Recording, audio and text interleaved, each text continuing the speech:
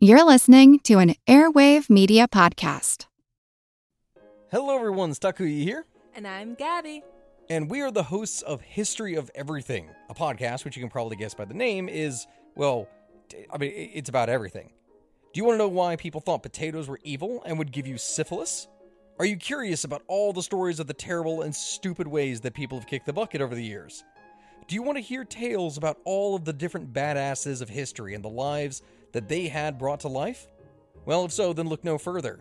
History of Everything is just the right podcast for you. It's available on Spotify, Pandora, and anywhere else that you get your podcast from. Join us for some fun and just see how weird and wacky history can be. The world is filled with many questions, such as, did giants exist?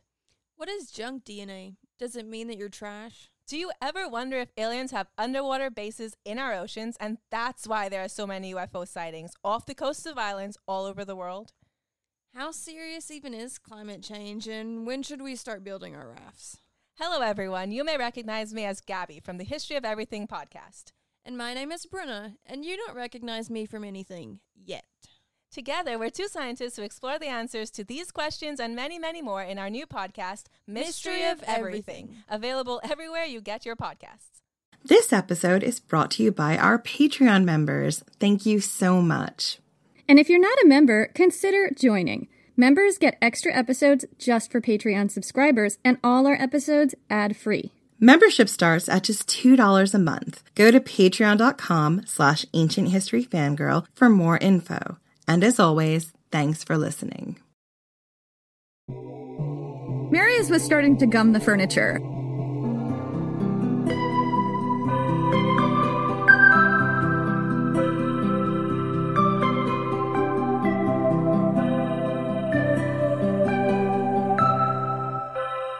It's the third body they fished out of the Tiber this week, and it's only Tuesday. It's wrapped in a cloth sack, but a hand falls out, limp and swollen from the river, and a ruby ring winks on a finger. You recognize that ring. It's another one of your wife's relatives. You decide if you live through this, you're not going to tell her. She's been through enough. Your guards are in a hurry. Move on, they say. The dictator doesn't like to be kept waiting. You let a jest fall from your lips, and they all laugh, and for a moment you've made them compatriots, you and these men who may be leading you to your own execution. This is your power. You've always had this power, and now you're swaggering along the riverbank as if you were the one leading the way to a party in your honor. Your father hated when you did this. Your father told you to keep your head down. Your father died putting on his shoes. You will not be like your father. You've all lost friends and family since the dictator took the city. Since then, the prescriptions have weeded out his critics. Men march down the streets, waving the severed heads of their brothers-in-law and former colleagues. The dictator praises them, rewards them, hangs the heads in the Senate building. And that's where the dictator is waiting for you now. He is not an attractive man. His face is dead white, corpse white, his eyes a watery blue.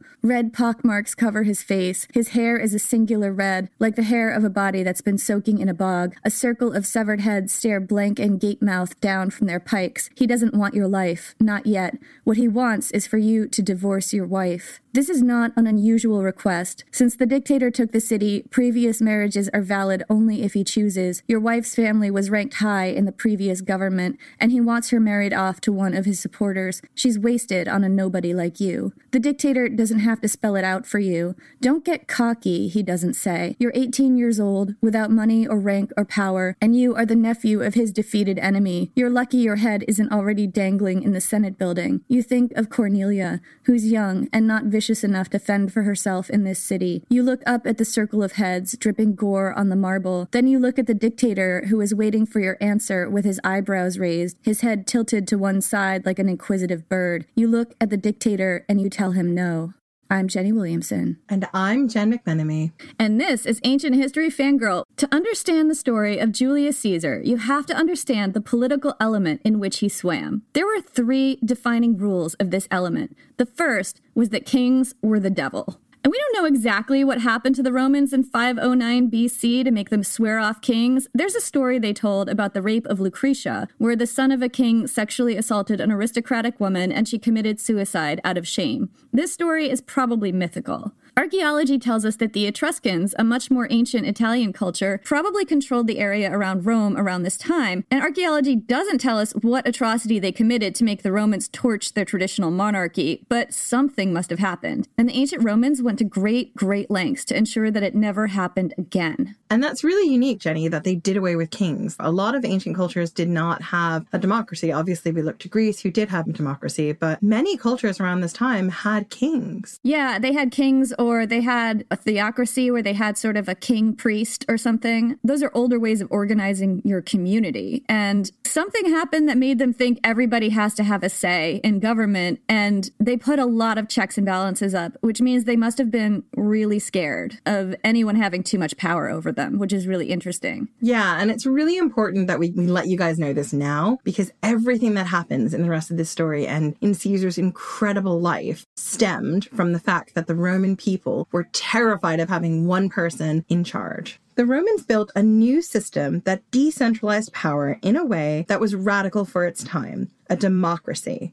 And here's how it worked. In place of a king, two men shared the position of consul, the highest political office. These two people were elected by the citizens of Rome to lead the Senate and military. And by citizens of Rome, we don't mean one person, one vote. No, we do not. Slaves couldn't vote and women couldn't vote. Freedmen couldn't vote. You had to be a citizen. Right. A freedman is a person who had been a slave but who had been freed. There were a lot of checks placed on the power of consuls. First, the double office meant that neither consul had absolute power. They had to work together. What a crazy idea. Teamwork. I know. Second, there was a strong Senate to contend with. Third, consuls only served for a year, although you could be elected again after a 10-year break. Just looking at how the wheels of government grind in both of our countries, a year is nothing. Imagine trying to get something done in a year when you have to work with somebody else and you also have to convince the Senate of everything. I mean, it just seems so ineffectual. They were so afraid of one person having too much power in this culture, in this society, that they really put a lot of checks and balances on their consuls. Yeah, you're totally right, Jenny. All these measures meant that no one person could hold too much power in Rome for too long. The second rule of Caesar's element was that armies were loyal to individual generals, not the Roman state. It would be like if the standing army in your country was loyal to your country's highest-ranking general, not your president or prime minister or top political leader, and lesser generals also had their own armies. And sometimes, if the infighting got out of hand, the generals would turn their armies against their country and each other. And yeah, we are also aware that stuff like this has happened in modern times. I mean, yeah, that's how you have a military coup.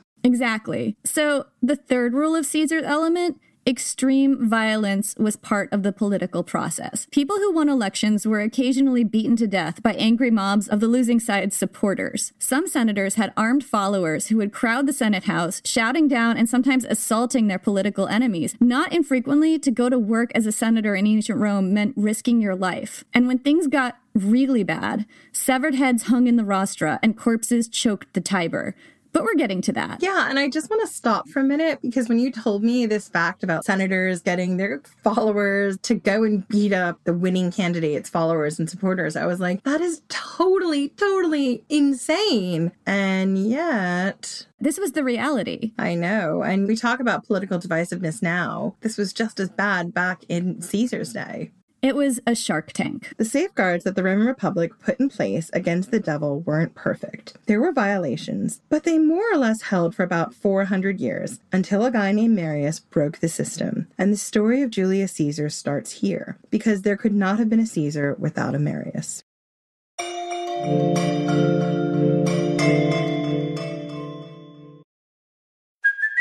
Hey, it's Kaylee Cuoco for Priceline. Ready to go to your happy place for a happy price? Well, why didn't you say so? Just download the Priceline app right now and save up to 60% on hotels. So whether it's Cousin Kevin's Kazoo Concert in Kansas City, go Kevin, or Becky's Bachelorette Bash in Bermuda, you never have to miss a trip ever again. So download the Priceline app today. Your savings are waiting. Go to your happy place for a happy price. Go to your happy price, Priceline. I'm Helena Bonham Carter, and for BBC Radio 4, this is History's Secret Heroes, a new series of rarely heard tales from World War II.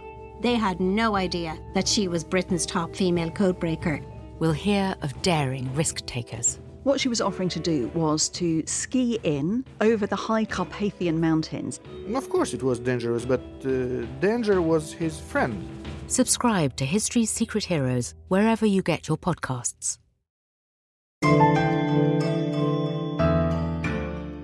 Marius was born in 157 BC, 57 years before Caesar, and even at a young age, he was the kind of person that myths sprung up around. One of them was that as a teenager, he discovered an eagle's nest with 7 chicks in it, a very rare thing, because eagles almost never had more than 3 at a time. Later, in hindsight, this was taken as an omen that Marius would hold the consulship of Rome, the Republic's highest office, 7 times, which, incidentally, he did. During one of his consulships, Marius enshrined the eagle as the symbol of Rome, which is why, from then on, each legion carried its own golden eagle into battle. Marius was elected to his first consulship in 107 BC at the age of 50. Can I just say, he was 50. Like, wow, in the ancient world. His career started kind of late. No, his career started exactly on time. There's nothing wrong with hitting your high at 50. Right, and it also means that we have things to look forward to, which is nice to think we don't all peak early. Marius was a populist fighting against a corrupt and ineffective nobility, and one of his major projects was a series of military reforms, the Marian Reforms, that opened up military service to all male Roman citizens, not just the ones with land and money. Under Marius's new system, you could actually earn land in return for loyal service, so it was an avenue for upward mobility all of a sudden. These reforms tied the troops' loyalty to individual generals rather than the Roman state because land grants to soldiers flowed from the generals. People didn't realize it at the time, but this was a major step toward loosening the checks on individual power in Rome. Marius was making it so that the armies were loyal to him alone,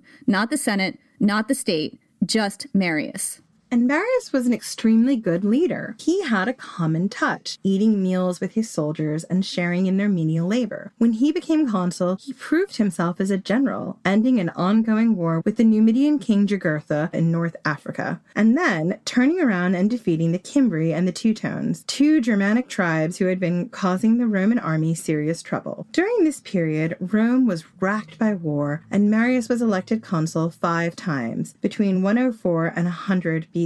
That is definitely not a 10-year gap, Jenny. Right, it is not. Marius was breaking the rules. Yeah, this was another step to reducing the checks on individual power, because there was supposed to be a 10-year break between consulships for any one individual. Marius's consecutive consulships tested the Roman restriction against one-man rule, but this was an emergency. The wars were so bad, and Marius was so good a general that the rules were stretched like taffy. Taffy breaks eventually. I mean, not to foreshadow things. I mean, not at all. Marius had an underling named Sulla, the son of a noble patrician family that had fallen on hard times. Sulla had served under Marius in Numidia, around modern-day Algeria, fighting against King Jugurtha. He was the one who actually captured Jugurtha, but his commander Marius claimed credit, as you do when you're the commander, and that really pissed Sulla off. But eventually, Sulla got out from under Marius's shadow. He earned his own glory as a general, helping Rome win the social war against neighboring Italian tribes. Sulla was also elected consul, and the Senate appointed him to lead the war against King Mithridates in Pontus, who definitely deserves his own episode. And this was a great opportunity for Sulla to win even more renown and glory, and he enthusiastically began raising an army. The ancient Roman military was very DIY. The generals had to raise their own armies. But before he could set off, Marius engineered for the Senate to assign him the command against Mithridates instead, because at this point, Marius was 69 years old, and his reputation as a general had flagged somewhat, and he needed some more military victories to restore it. Yeah, because God forbid a 69-year-old should be able to bask in the glory of his service. Oh no, Marius had to be a whole daddy shark. Well, Sulla was the baby shark snapping at his heels. He couldn't let that happen. He couldn't let that happen because Sulla wanted to be like, I'm no longer the baby shark in this song. And if you don't know the song we're talking about, we will put it in the show notes because... Should we sing it? Are we going to sing the baby shark song? If we sing it, I might actually have to put it in the episode. Just fair warning. Are you ready? I'm ready.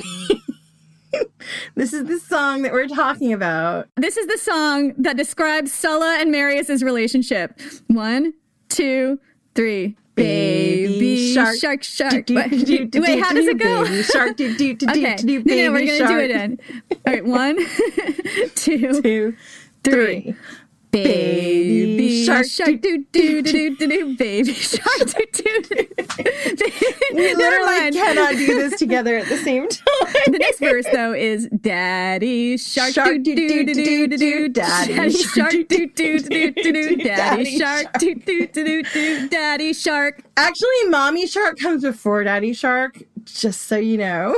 Well, yeah, but this is about Sulla and Marius, okay? Yes, this is their progression. And then after that, you get Grandpa Shark and Grandpa Shark, Shark, Shark, do do do, Grandpa Shark, do do. You keep saying Shark, Shark, Shark. I just said Shark, Shark, Shark once. You're wrong.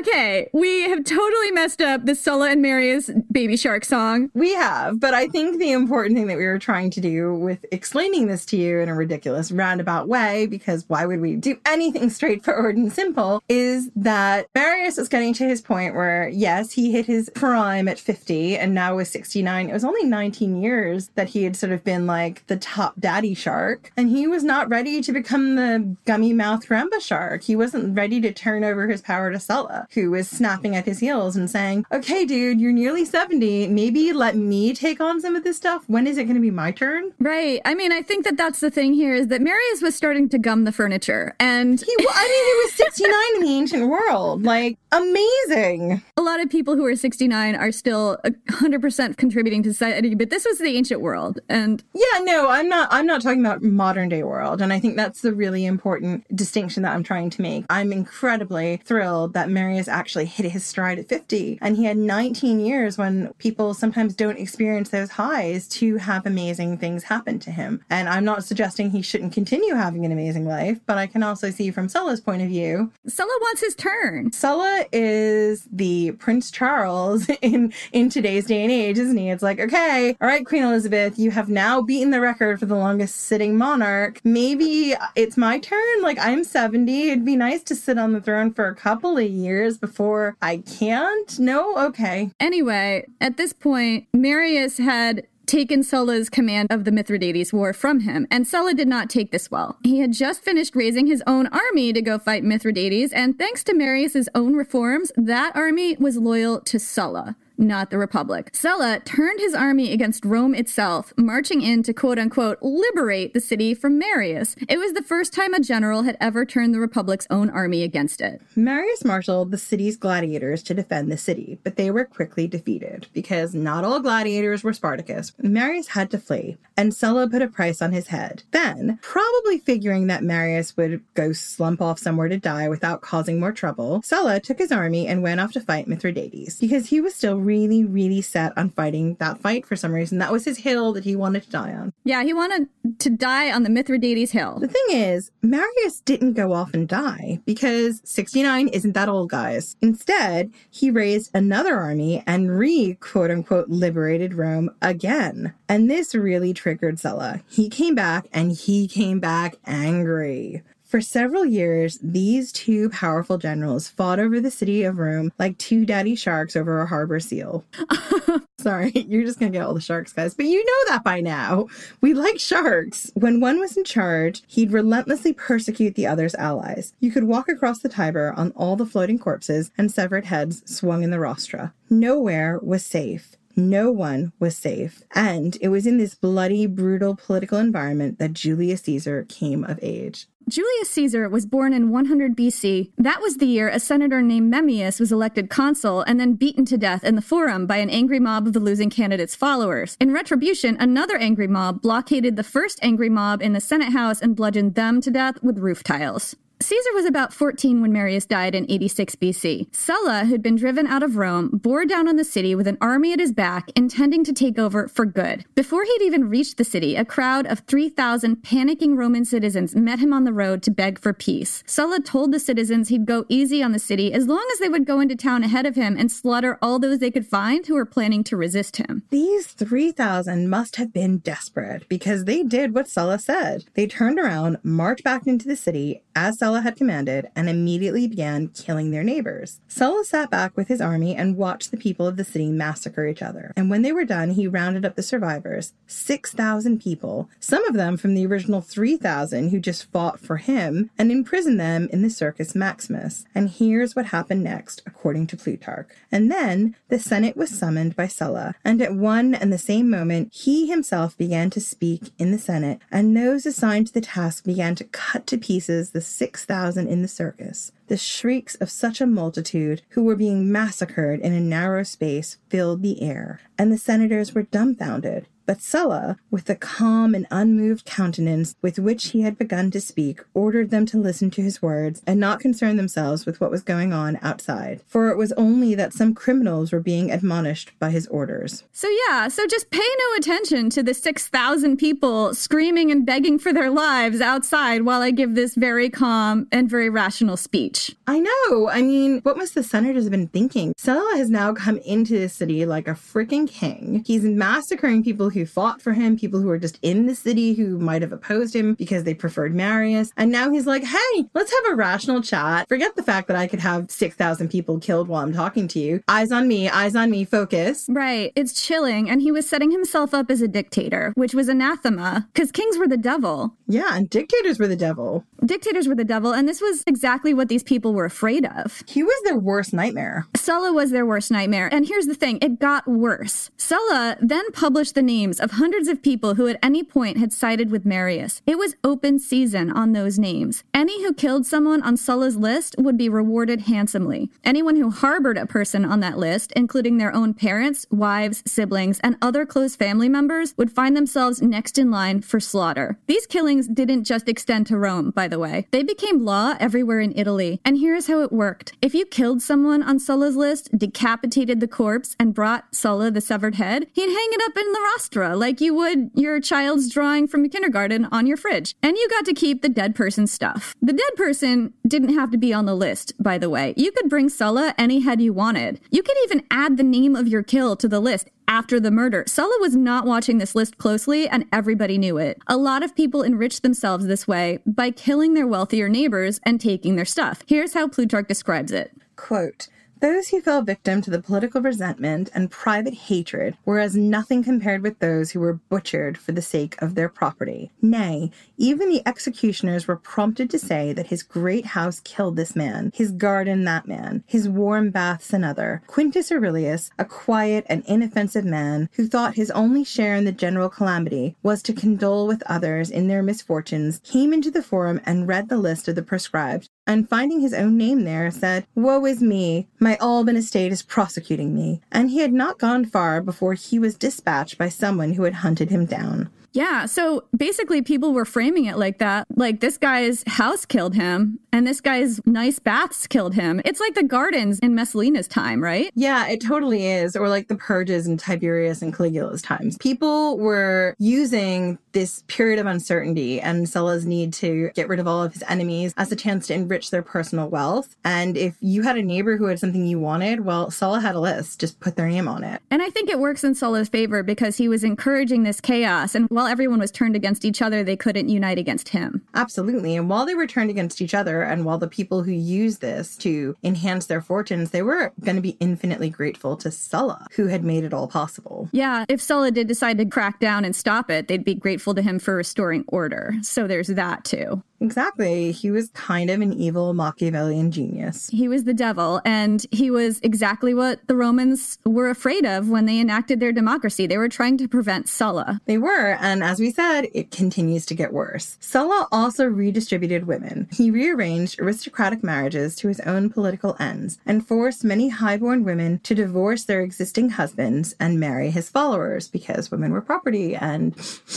Yep, smells about right. Yeah, toxic masculinity, our old friend. Crack a window, would you, Jen? At this point in history, it was dangerous to be a former ally or relative of Marius. And if you were one or both of these and you said no to Sulla, that was suicide. Which is why when Sulla ordered the 18-year-old nephew of Marius to divorce his wife, he had every expectation that the boy would keep his mouth shut and obey. That kid was lucky his head wasn't already hanging in the rostra. But he didn't obey. He said no. That kid was Julius Caesar. No, Jenny, that kid was Julius fucking Caesar. Right. That was Julius fucking Caesar, you guys. This is your warning. There is a possibility that we will say Julius fucking Caesar a few times. We're going to say it a lot. This is your warning. Julius Caesar wasn't anyone particularly important. His family was an ancient one. Supposedly, they went back to the founding of Rome. But their fortunes had dwindled over the centuries, and now they were on the fringes of power. He became the head of his household at the age of 16. His father had died putting on his shoes, which is just such a random fact, Jenny. Random facts, though. They're awesome. They are. Caesar's wife was Cornelia, the daughter of Cinna, a prominent ally of Marius. The couple had married young, around 16 and 14 respectively, so Caesar was very closely aligned with the Marius side of the conflict, and that alone was enough to get you killed in Sulla's Rome. Refusing to divorce Cornelia was a very, very ballsy move on Caesar's part. So Caesar, the nobody baby shark, stood up to Sulla, the terrifying dictator shark. Dictator shark, do do do do do do. Dictator shark, do do do do do do. Shark, do do do do. Dictator shark. This is a terrible song. Well, it's not a terrible song for children. Maybe not appropriate for ancient history, but what do I know? Sulla issued an order for Caesar's arrest, and Caesar went into hiding. Problem was, Sulla controlled the entire Italian peninsula at this point, and there was really nowhere to hide. Caesar just barely stayed ahead of his patrols, moving every night to a new safe house. Then he contracted malaria. When Sulla's henchmen caught up with him, Caesar bribed them to let him go. Caesar might have died on the run, or eventually been captured, except he had a very effective ally in Rome. His mom. Caesar's mom, Aurelia, was a political force to be reckoned with. She wasn't a Vestal virgin herself, but she was very active in women's religious orders, and she marshaled the support of the Vestals to pressure Sulla to forgive and forget. It all begins here, doesn't it, Jenny? This is the beginning of the Julian-Claudian women really taking such a strong role in shaping and forming the dynasty and the futures of the men who would come after them. Yeah. We just did that whole arc on Agrippina and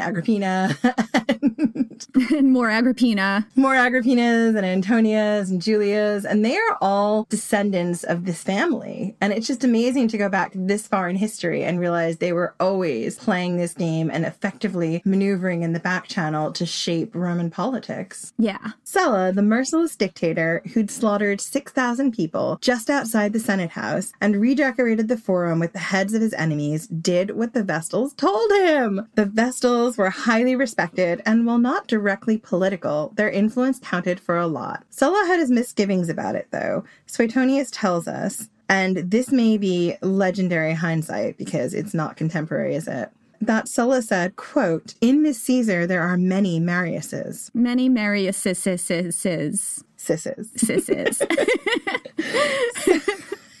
That's exactly how he said it. That's exactly how he said it, you know, several hundred years after the events. It's fine. Right. It's all contemporary. It's amazing.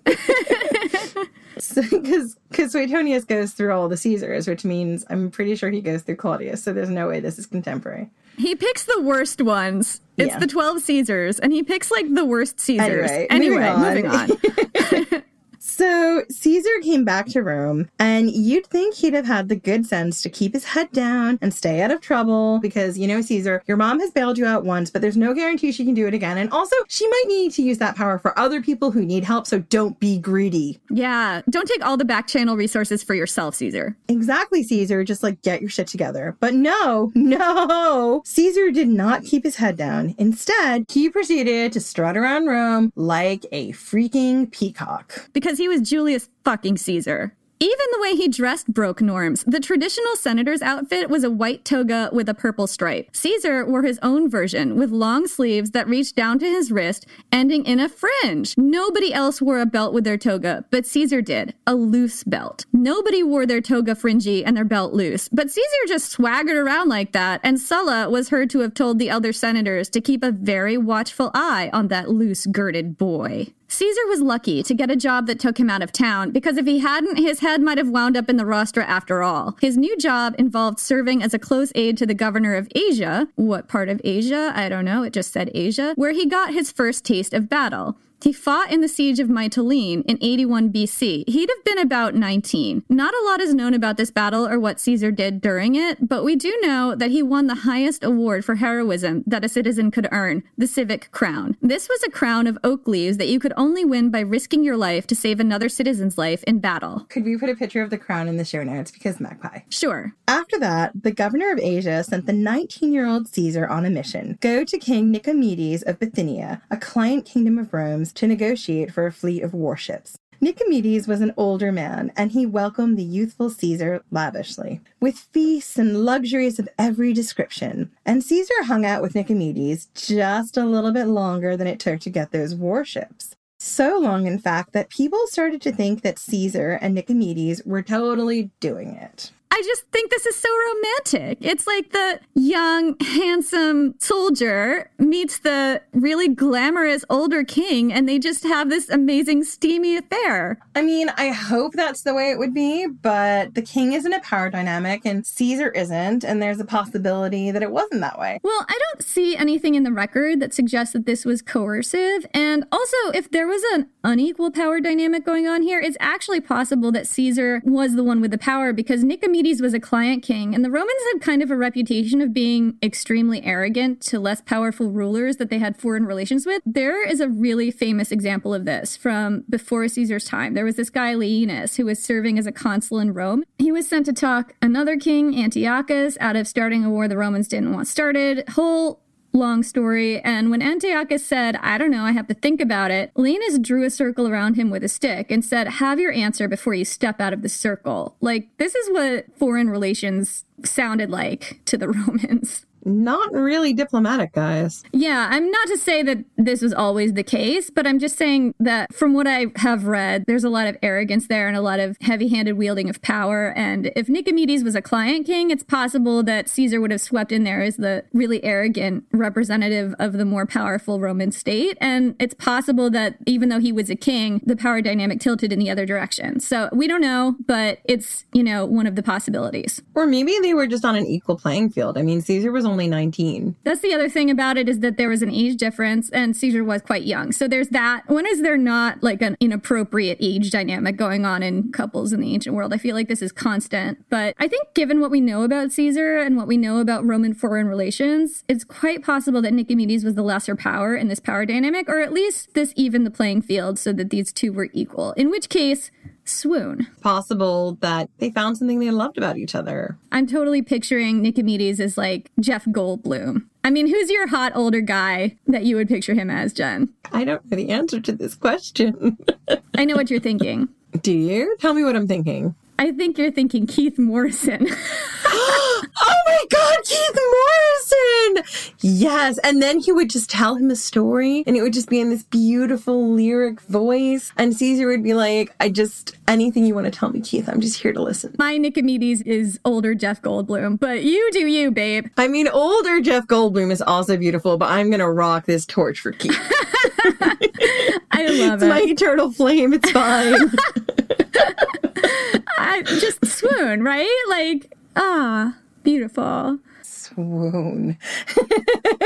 It kind of makes me happy to see a record in which maybe Caesar was bisexual, and it seems like what a nice relationship. It makes me think of Achilles and Patroclus, and you all know how I feel about that relationship. Yeah, I feel like Patroclus really humanized Achilles. Anyway, so this rumor that Caesar and Nicomedes were having this affair was actually a big scandal back in Rome. Because of the weird type of toxic masculinity they had, sex between men wasn't universally condoned. If you did it in the army, you could be put to death. It looked way better if you were the top in the relationship, because the ancient Romans reserved a lot of contempt for people on the receiving end of gay sex or straight sex because of misogyny. You were supposed to be the giver and not the receiver, and the joke here was that Caesar was the receiver. And yes, we're aware that that is completely toxic and a horrible way to look at things. This rumor would keep coming up for Caesar throughout his life, and one joke his enemies used to make was that Caesar laid the Gauls low, Nicomedes laid Caesar low, which is totally the tagline of this romance novel I'm writing in my head. But Caesar was very prickly about these rumors. So, at any rate, Caesar hung out just a little too long in Bithynia, maybe because he was having a steamy affair with a totally hot older man who happened to be a king, or maybe because he just liked the food and the climate. Who knows? Yeah, and it was probably a lot more luxurious at Nicomedes'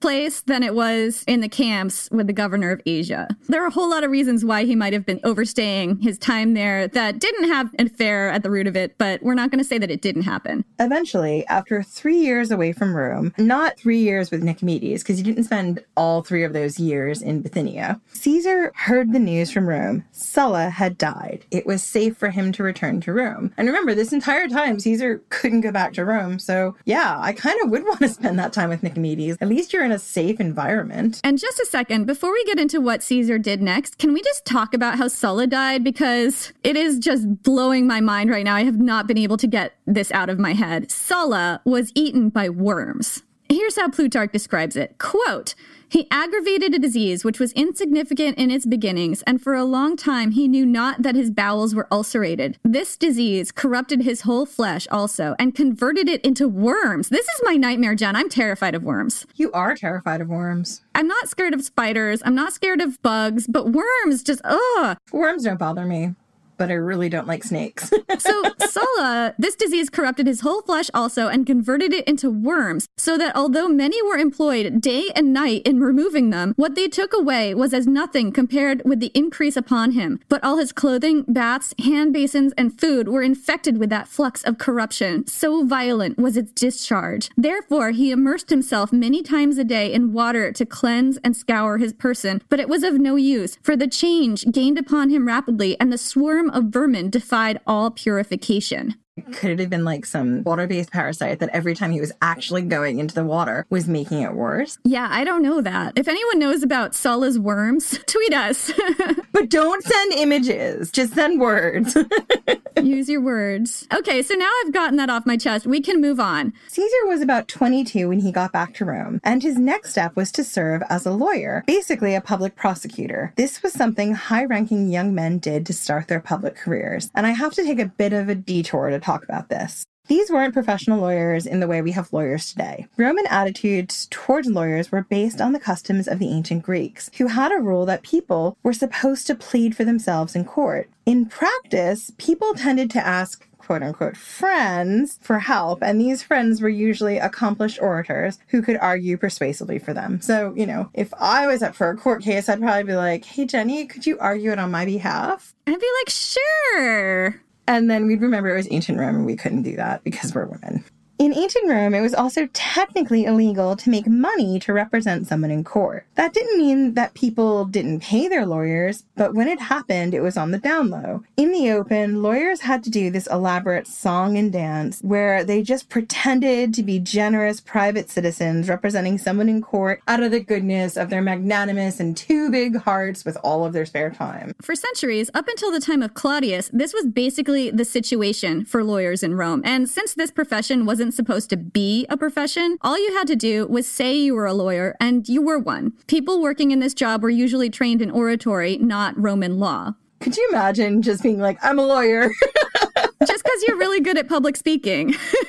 So what was in it for someone like Caesar to take on this role? These trials were open to the public, and a high-profile trial could be a very big spectacle. Being a trial lawyer was a great way to get your face out there and demonstrate your oratory skills. In other words, it was a great starter job for ambitious young men of the aristocracy who wanted a career in politics. And we saw Germanicus doing this in Germanicus the Manicus, right? He definitely did this. He was actually a defense attorney. Orators were a thing in ancient Rome. Being a good orator was widely admired, and pretty much everyone male would be expected to speak publicly at some point in their lives. To be a good orator, you had to speak loudly and clearly so that the people in the back row could hear you. Public buildings were built with great acoustics to help you out. The famous ancient Greek orator Demosthenes was said to practice public speaking with pebbles in his mouth. You had to speak articulately. Personal charisma was also a big part of it. How you styled your hair, how you held yourself, how your toga fell, every gesture and shift of weight was precisely calculated. I feel like we should try and record an episode of this podcast with pebbles in our mouth. I don't think it would go very well. I know it wouldn't go very well. I feel like sometimes I sound like I have pebbles in my mouth when I don't, so... Yeah, we definitely need some elocution lessons. Hey, Demosthenes, where are you? Where are your pebbles? So Caesar was an excellent orator, particularly his gestures. Apparently, he really liked to talk with his hands, a man after my own heart. And that's the stereotype, is that the Italians talk with their hands. As an Italian, Jen, do you think that that stereotype is founded in fact? I think it's very much down to the person who you're speaking about and the family and where they came from in their culture. But I know that my Italian-American family do talk with their hands. Caesar also had a high-pitched and impassioned voice. He was said to have a simple, compelling writing style that really grabbed attention. People gathered from all over the city to watch him prosecute. And here's the thing, Caesar made a very interesting choice in his legal career. Instead of being a public defender, he chose to be a public prosecutor. Now, here's why that's such an interesting choice. Being a lawyer in the public courts wasn't just a way to perform in front of the crowds. If you worked to defend the rich and powerful, you could get those people indebted to you. It was a great way to build connections and get influential people to owe you favors. But instead of defending the rich and powerful, which would have earned him crucial political allies, Caesar took a different path, aggressively targeting those potential allies. His specialty was going after former governors of Roman provinces on charges of corruption and extortion. I mean, he just took the path of, I'm just gonna piss people off. Because he was Julius fucking Caesar. Sorry, guys, we warned you. This was sadly very common. The way the system was set up, it didn't just encourage extortion, it practically demanded it. Candidates had to spend vast amounts on bribes and public spectacles to get popular and win votes. So most politicians in Rome were in debt up to their eyeballs. The law in Rome said you couldn't be sued or forced to pay off your debts while you were in office, but the minute your term ended, you were fair game. If you went into debt to finance your political career, and everybody did this, it was necessary to keep hopping from post to post to stay one step ahead of your creditors. Lose an election at the wrong time, and those creditors would descend on you. Would they descend on you like a bunch of sharks? Like a crowd of daddy sharks, a harbor seal. So what could happen if your creditors got a hold of you? According to the 12 tables, the basis for Roman law, you had 30 days to pay back your debt. If you failed, your creditor would publicly shame you, putting you in chains for 60 days and exposing you to the public on market days with the amount of your debt announced to the world. If no one stepped forward to pay off your debt within that time, you could be sold into slavery or put to death. A lot of people became slaves because of unpaid debts. There was also a nasty Merchant of Venice style rule where if you owed multiple loans to multiple people, they could all take gouges of flesh from your body proportionate to the amount you owed. There isn't a record of this actually happening to anyone, but in theory it could have. Unpaid debt could ruin whole families as well because children were frequently held responsible for their parents' deaths. A governorship offered about 3 to 5 years of reprieve from creditors, but it didn't offer a salary. Governors faced massive pressure to take bribes, steal from public funds, and extort the citizens, not just to enrich themselves, but to stave off creditors back home. Add to that few local checks on their power and the difficulty local people faced in traveling all the way to Rome to press charges, and what you get is a system set up to encourage corruption. Caesar went after ex-governors the minute they set foot back in Rome. And while it might look like he was shooting himself in the foot by doing this, what he was actually doing was laying the foundation for a political career as a populist, following in the footsteps of his uncle Marius. By targeting the most notoriously corrupt former governors he could find, he was encouraging the common people to see him as their champion. And he was good at it. Over a period of several years, Caesar did well enough to make a lot of highly placed enemies. Once again, skipping town started to look like a good idea.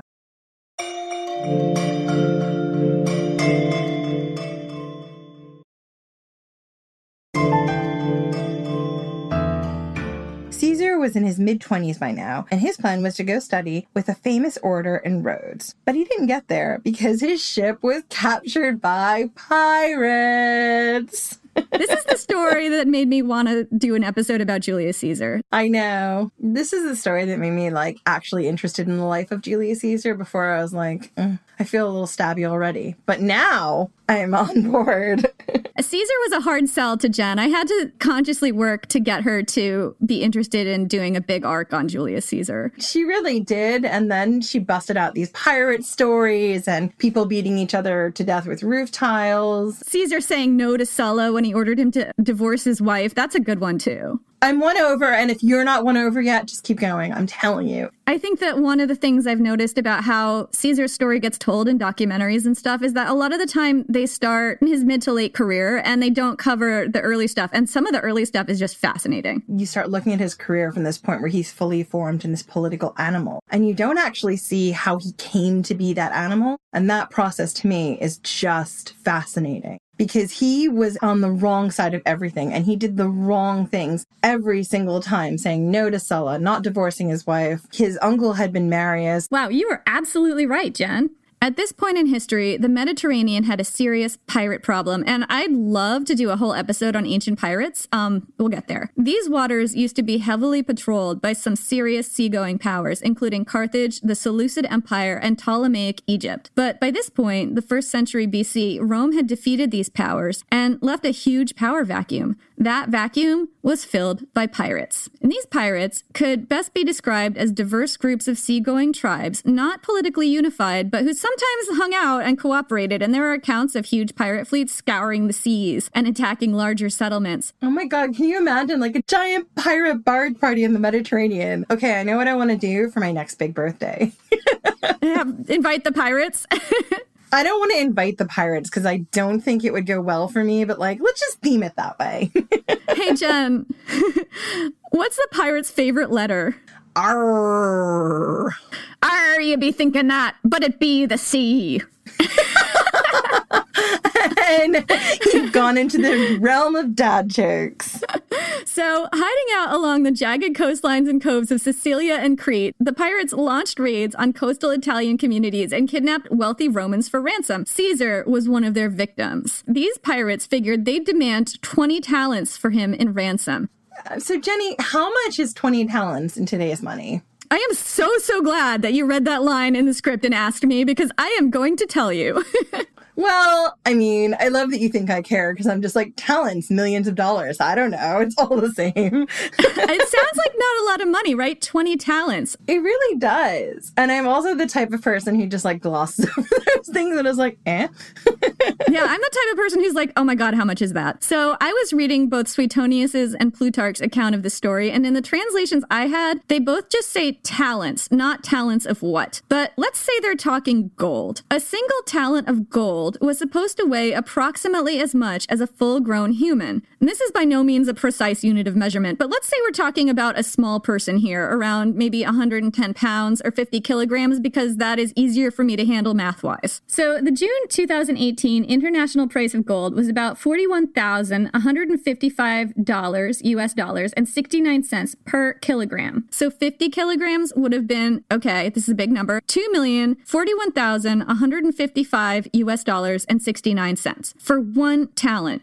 20 talents would have been approximately $41,155,690 US dollars. 20 talents of silver would have been a lot less in today's money, around $500,000 US. It was either about $41 million or $500,000, depending on whether we're talking gold or silver talents here, just to sum up. I mean, that's a big difference. Yeah, which is why I'm a little bit surprised that I'm not seeing a lot of differentiation between gold and silver in the sources I'm looking at. I was reading some contemporary sources that say that it was talents of silver, but I wasn't sure where they were getting that because the ancient sources that I was reading weren't specifying. But it could be that it was just the translation I was reading. I don't know.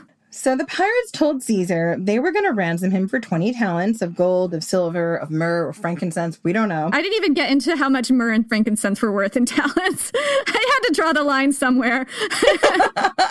I mean, I don't think that was actually a unit of whatever. I just threw things in there as I do. Either way, Caesar was not impressed. In fact, he laughed in their faces. And here's how Plutarch tells it. Quote, when the pirates demanded 20 talents for his ransom, Caesar laughed at them for not knowing who their captive was, and of his own accord agreed to give them 50. That would be around $102 million if he was asking for gold talents, or $1.2 million in silver. So either way, a lot of money, one very much more than the other. After he had sent followers to various cities to procure the money and was left with one friend and 2 attendants among the pirates, most murderous of men, he held them in such disdain that whenever he lay down to sleep, he would send and order them to stop talking. I just love that detail. They're hanging out around their campfire or whatever, and he sends his retinue to go and tell them to shut up so he can sleep. I know. He's like, look, no, you can't have a nice time chatting and like going over important pirate business because I'm Julius Caesar and I need a nap.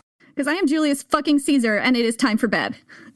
You know, Caesar is not all your way of the highway. Anyway, moving on. For 38 days, as if the men were not his watchers, but his royal bodyguard, he shared in their sports and exercises with great unconcern. He also wrote poems and sundry speeches, which he read aloud to them, and those who did not admire these, he would call to their faces illiterate barbarians, and often laughingly threatened to crucify them all. The pirates were delighted at this, and attributed his boldness of speech to a certain simplicity and boyish mirth. I mean, can you imagine, like, if Julius Caesar read you one of his early 20s poems, and it was just terrible, and you're like, JC, you need to just take this down, you need to workshop it. I see potential, but right now, it really is reading like a really bad diary entry. Like, just get it together. And he was just like not having it. If they give him any constructive criticism at all, he calls them illiterate barbarians. No, he doesn't just call them illiterate barbarians. If they don't like what he's written, he's like, I'm gonna crucify you. No, I don't want to know what you think. You like it or you get crucified. I'm Julius fucking Caesar. Everybody laughed at that. They were like, ah ha ha ha ha, ah ha ha. Or wait, arg! Arg, ha ha ha ha. Arg, matey, you be crucifying me. But here's the thing. Caesar sent off his traveling companions because, of course, he had a retinue to raise the money, mostly from creditors. Then, once he'd paid the pirates off and won his freedom, Caesar raised a fleet, turned around, and captured the pirates and crucified each and every one of them. He also captured their plunder and repaid his ransom. And as a favor to the pirates, he had their throats slit before he crucified them. What a guy. So, after this, Caesar pieced out to Rhodes for a while to study rhetoric. I mean, to be fair, slitting their throats was probably a good thing because it could take you several days to die if you were crucified, just hanging out there in the Mediterranean sun, being pecked to death by animals and dying of dehydration and other things. It was not a good way to go. You might have considered it a mercy, but he also crucified them, so not so cool. Well, he did tell them that if they laughed at his poems, he would crucify them. I mean, he's got to be a man of his word. Otherwise, what's the point, Jenny? Caesar came back to Rome around 73 BC, after another 3 years away. Soon after, he was elected to military tribune, his first elected position. Military tribunes were high-ranking officers in the Roman army, and Caesar was elected the year Spartacus rebelled against Rome. Most likely, he was serving in Italy at this time. Ancient sources usually tell us when he was posted on foreign soil, but we don't have any details about what he was doing during the Third Servile War. So, Jenny, what happened in the Third Servile War? I mean, I know a little bit from what I'm looking at in my Spartacus research, but I can't believe that Julius Caesar wouldn't have been, like, involved in that conflict. He got involved in everything. We don't have any details about what Julius Caesar was doing in the Third Servile War, and I feel like that's a giant plot hole. You know what happened, Jenny? A wizard did it. Did a wizard do it? A wizard sorted out that plot hole? It did it.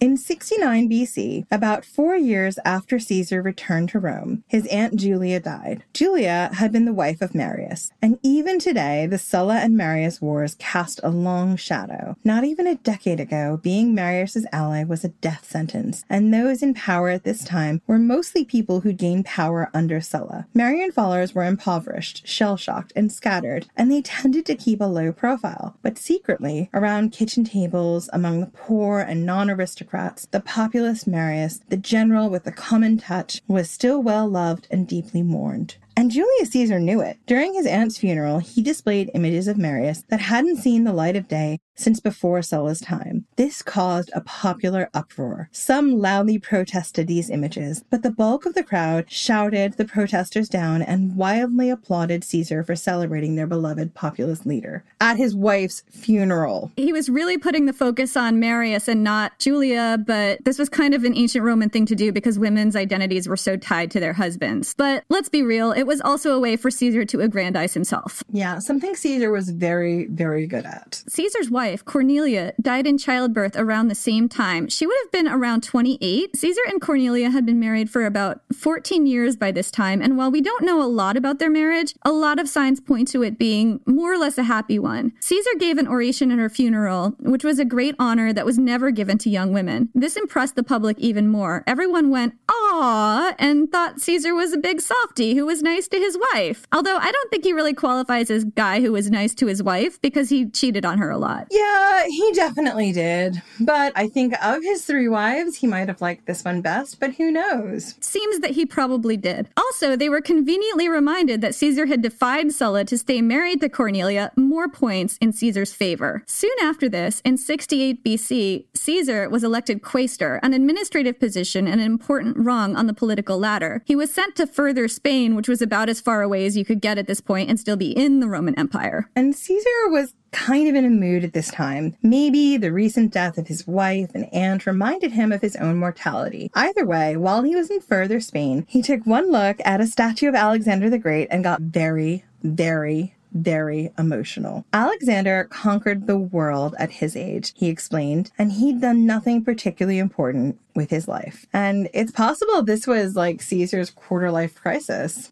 Yeah. I mean, it just goes to show you that everybody has that one person on their social feed who just makes them eat their heart out with envy. And I bet maybe Alexander envied somebody too. I don't know. I guess the thing that makes me feel quite interested with this is like, if you look back in Caesar's lineage, actually Marius didn't hit his heights until he was 50. So to have this freak out at sort of maybe 30, just 30? I think he would have been 30. Sort of makes me smile a little bit because there's so much life ahead of you, and sometimes the big things are not going to happen when you want them to. It's just such a relatable feeling, because I know I've felt that way. I just think, gosh, I'm so old at this point, and what have I done with my life? I mean, we all get there. There's a song that I find particularly helpful called Mountain to Move. I will send you the link so you can add it into the show notes. It's important to remember that everyone, even Julius Caesar, had someone that they're like, oh my God, you've done so much more than me. What am I doing with my life? Everyone has that feeling. Yeah. So, after his quarter-life crisis, Caesar immediately quit his nice, safe, prestigious quaestor position and rushed back to Rome to kick things up a notch. And it's here that Julius Caesar goes from being Julius Caesar to Julius fucking Caesar. Yeah, and we will tell you all about it in 2 weeks. That's it for this week. We'll be back in 2 weeks. And in the meantime, come and find us on social at Ancient Hist Fan on Twitter and Ancient History Fangirl on Instagram and Facebook. And if you like the podcast and want to help us out, we could use the support. We've got a Patreon. We mentioned this in the beginning of the episode, and now we're going to give it one last plug. Come and check out our Patreon. We'll shout you out in the episode, sign you up for movie nights, and give you the chance to vote on various things. Yeah, various things like what one-off episodes I'm going to cover. And maybe what we watch on movie nights. Anyway, if you like the podcast but don't want to commit to a Patreon, we get it. I'm also a commitment phobe. Totally get that. You can also make a one-time contribution by kicking us a few bucks on Ko-Fi or checking out our merch. We have some awesome merch, by the way, all designed by JL Draco, and we are looking to get some more made soon. So thank you so much for your support. It means the world to us, and we will see you in 2 weeks.